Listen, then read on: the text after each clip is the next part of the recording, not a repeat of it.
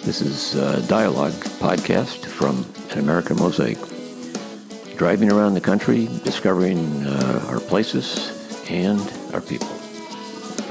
I continue to reinvent and try and figure out what I'm doing today, like most of us. There's so many new things to do, and we are definitely living in a new reality. Everything has changed. But we were in a time of change, even before the pandemic. So many things are different today, and different ideas about things. And one of the things that I really enjoy doing is going back and taking a listen to some of the conversations that I've had in the past. They seem to hold their time well because of just talking about life and what people have been doing. And I think that's relevant even maybe more today when we look at what's going on and how we seem to be so divisive and how we're coping with change. I think part of the thing is that we've destroyed the middle part of who we are, and we've eliminated so many jobs and so many things. The working class people, I think, were the glue that held an awful lot of our country together, whether we knew it or not or paid much attention to it. I wanted to replay a conversation that's kind of a favorite. It's with a young fellow in Welch, West Virginia. My trip to West Virginia was kind of a surprise. I guess I didn't know really what to expect, and we have ideas about things from everything we read and what we hear. And then sometimes we show up and it's entirely different. My trip there was kind of that way. West Virginia, first of all, some of the country I saw was absolutely beautiful. Mountainous, green, rolling hills, even where the mines were. There was one experience I had. I was in this bed and breakfast, kind of a funny, funky place that I was staying. It had a great big front porch, and I was having a coffee sitting in the morning on that front porch, and I was listening to birds. The air was fresh. It had a sense of being in the mountains. It was in a valley where this was located. Everything is built in a valley or a hollow, or holler as they call it. But I had no idea or no sense of being in and around coal mines, but just the opposite of being just in this amazing place. It became clear to me why the people there love it so much. And then after having some conversations with people who live there and people that work in coal, I had a much better understanding of the culture, how they think, and why they love working with coal.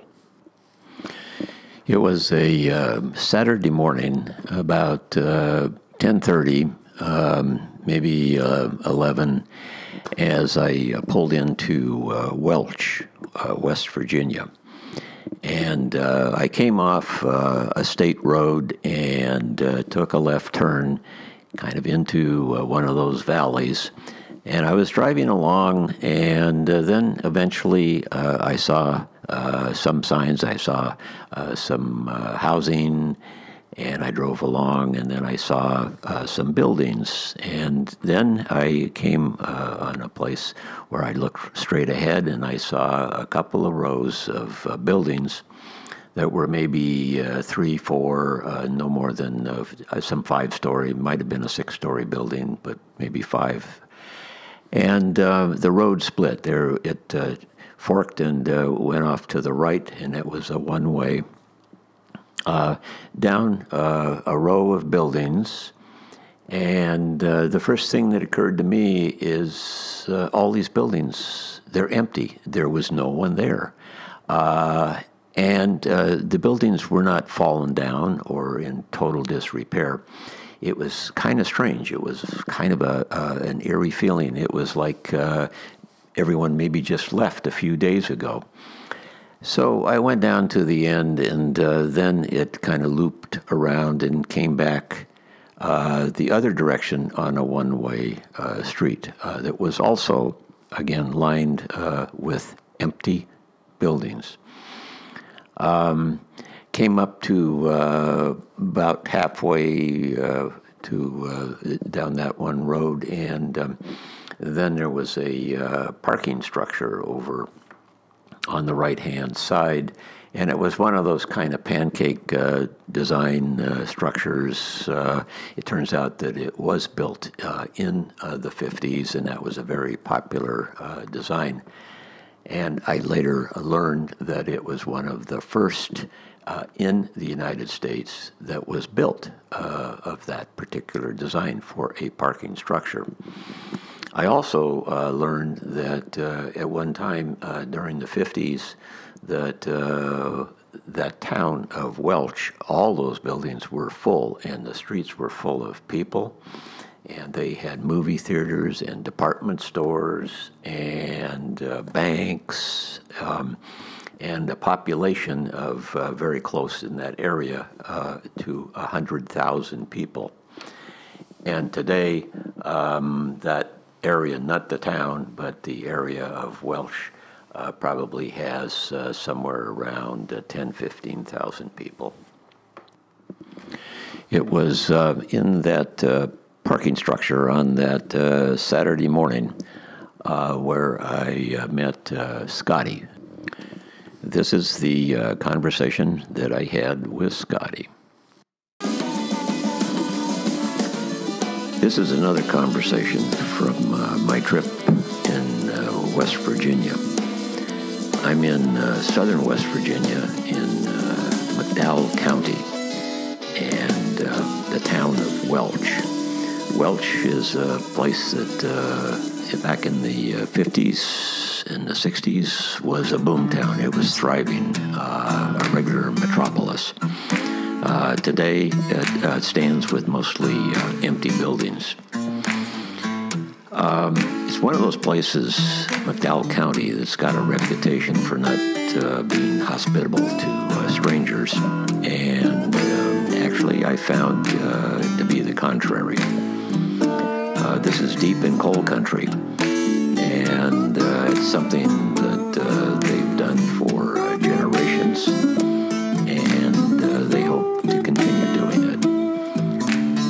I met Scotty in a farmer's market, a small market, on a Saturday afternoon. Scotty's a young man who he works in coal, and following a tradition, his father, his grandfather, and probably beyond that have all worked in the mines, in the hole they call it. I like Scotty. He's smart, he's easygoing, and friendly. Maybe he's not what we really think a coal miner would be, whatever our perception is. But once you start talking to some of the people here, you really start to understand something about their culture. It really is a culture, and working in the mines is a way of life for them, and it's a beautiful country, and when they're working, they're happy.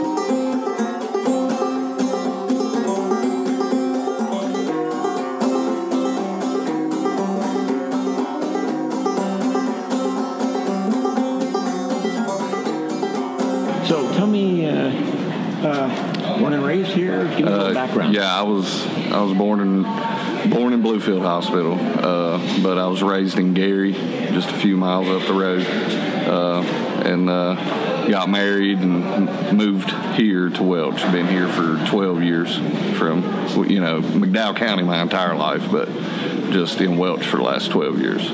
You work in the mines?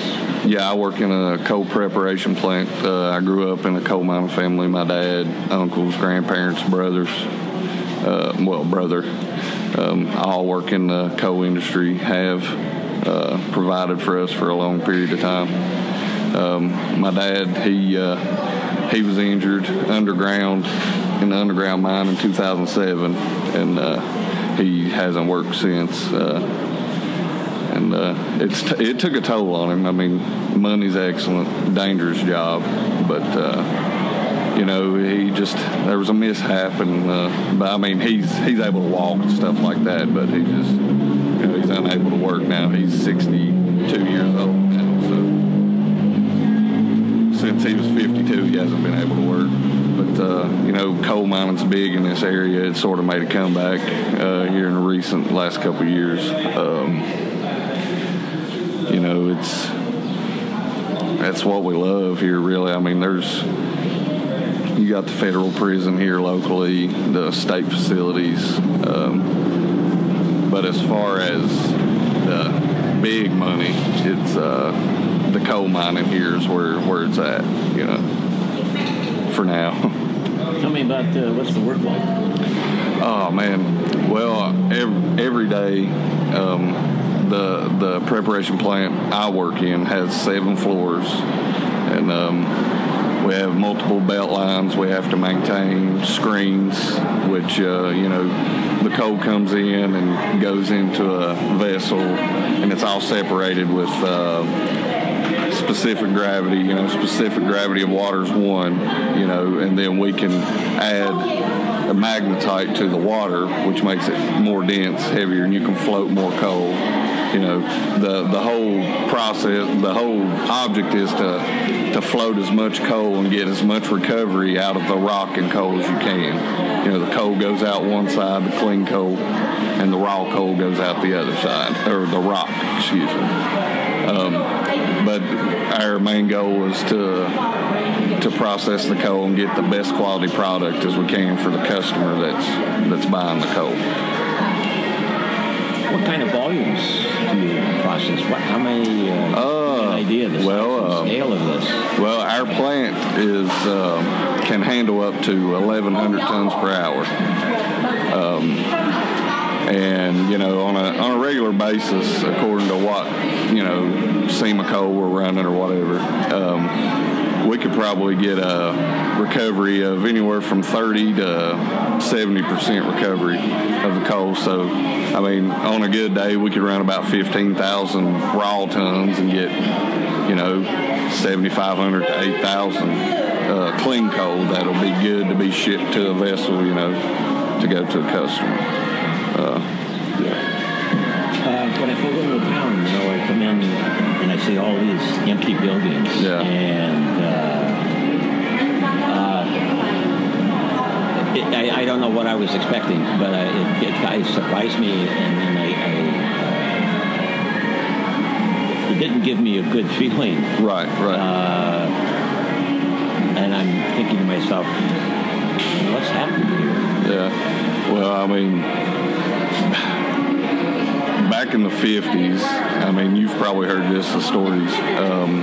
They called it Little New York here. I mean, all these empty buildings you see everywhere. It was packed, jam-packed all the time. I've seen pictures and old videos of this town was shoulder to shoulder, all the time. And, I know in my lifetime I'll never see it like that again. It's just not going to be. But,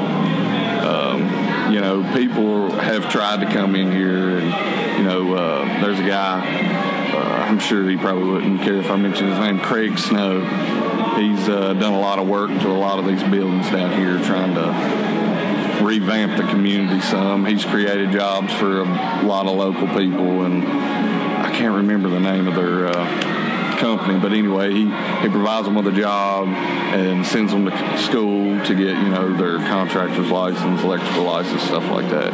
He's doing good for the community, but it is depressing at times, seeing all the empty stuff of what it used to be, but Are you optimistic about the future? Absolutely. I mean, me personally, this is home. I love it here.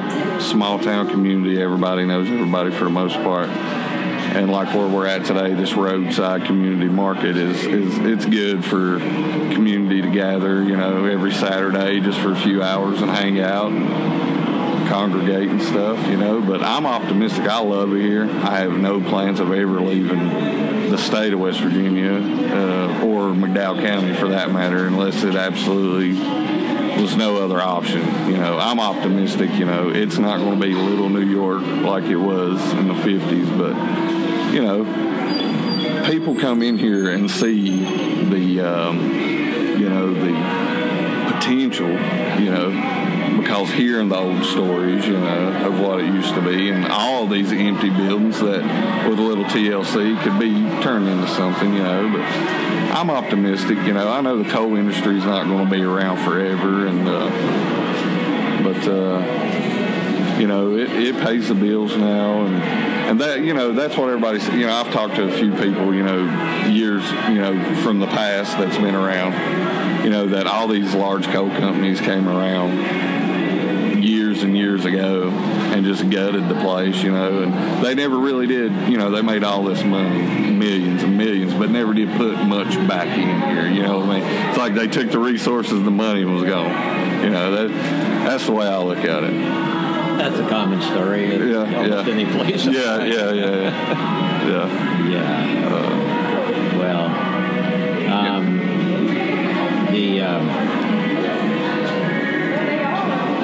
We were talking a little bit about the politics of coal.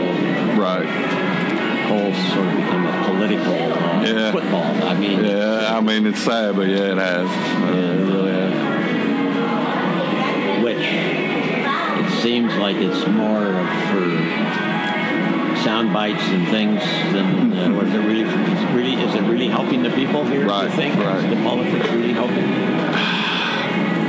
Well, you hope so. I hope, and like I said, because I was laid off from the coal company in 2014, and I was away from it for a little over 3 years. I actually just got back into it to the same place that I was in March of this year, and it seems like since the election and the politics that I don't know, it seems like it went hand in hand. It's what it seems, because the coal production has went through the roof since, and seeing it all the time, reading articles on Google and stuff like that, U.S. Steel, some of the largest steel companies in the world, are putting a lot of people back to work due to the coal production and everything. So, we're hoping, that it'll last for a little while longer, I was reading a little bit, little background, and it seems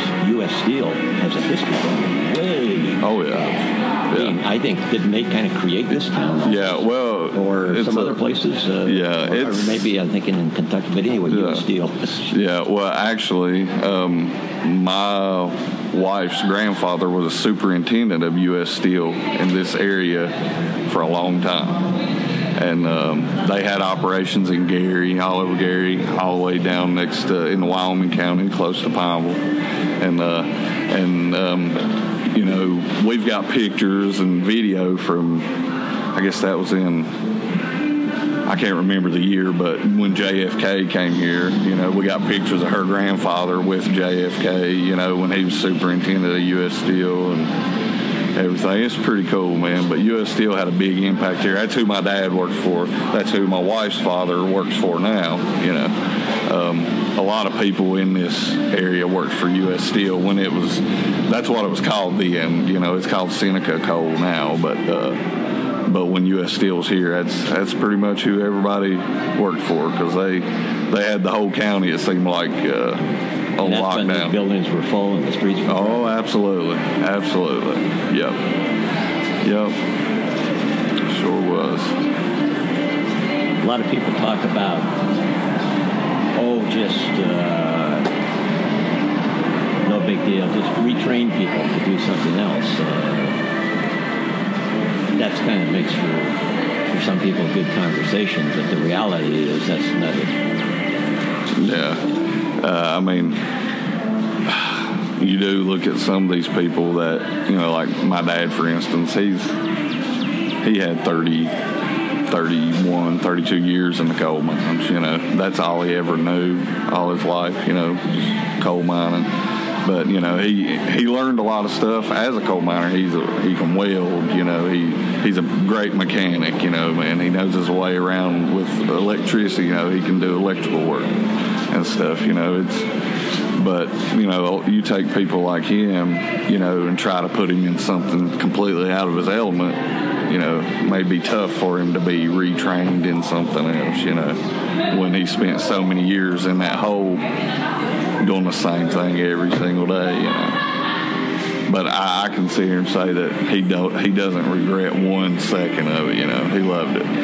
So many stories growing up, hearing him talking about this and that. It was cool. And same way with her dad. He's probably, I think he's been where he's at for 43, 45 years or so. So yeah, I can't sit here and say that in 40 years, I'll still be with the same company, because it's gradually phasing out. I mean, we're always going to need the use for coal, but it's nowhere near like it was. But the market's through the roof right now, so we get it while it's there. I mean, that's what you got to do, man. Yeah, you got to get it while it's there, man. Well, I really appreciate the conversation. Thank you very much. The more I travel around the country, the more I realize that we're not as different as we think we might be. That's it for this episode of Dialogue from An American Mosaic. If you like this podcast, please subscribe and tell your friends.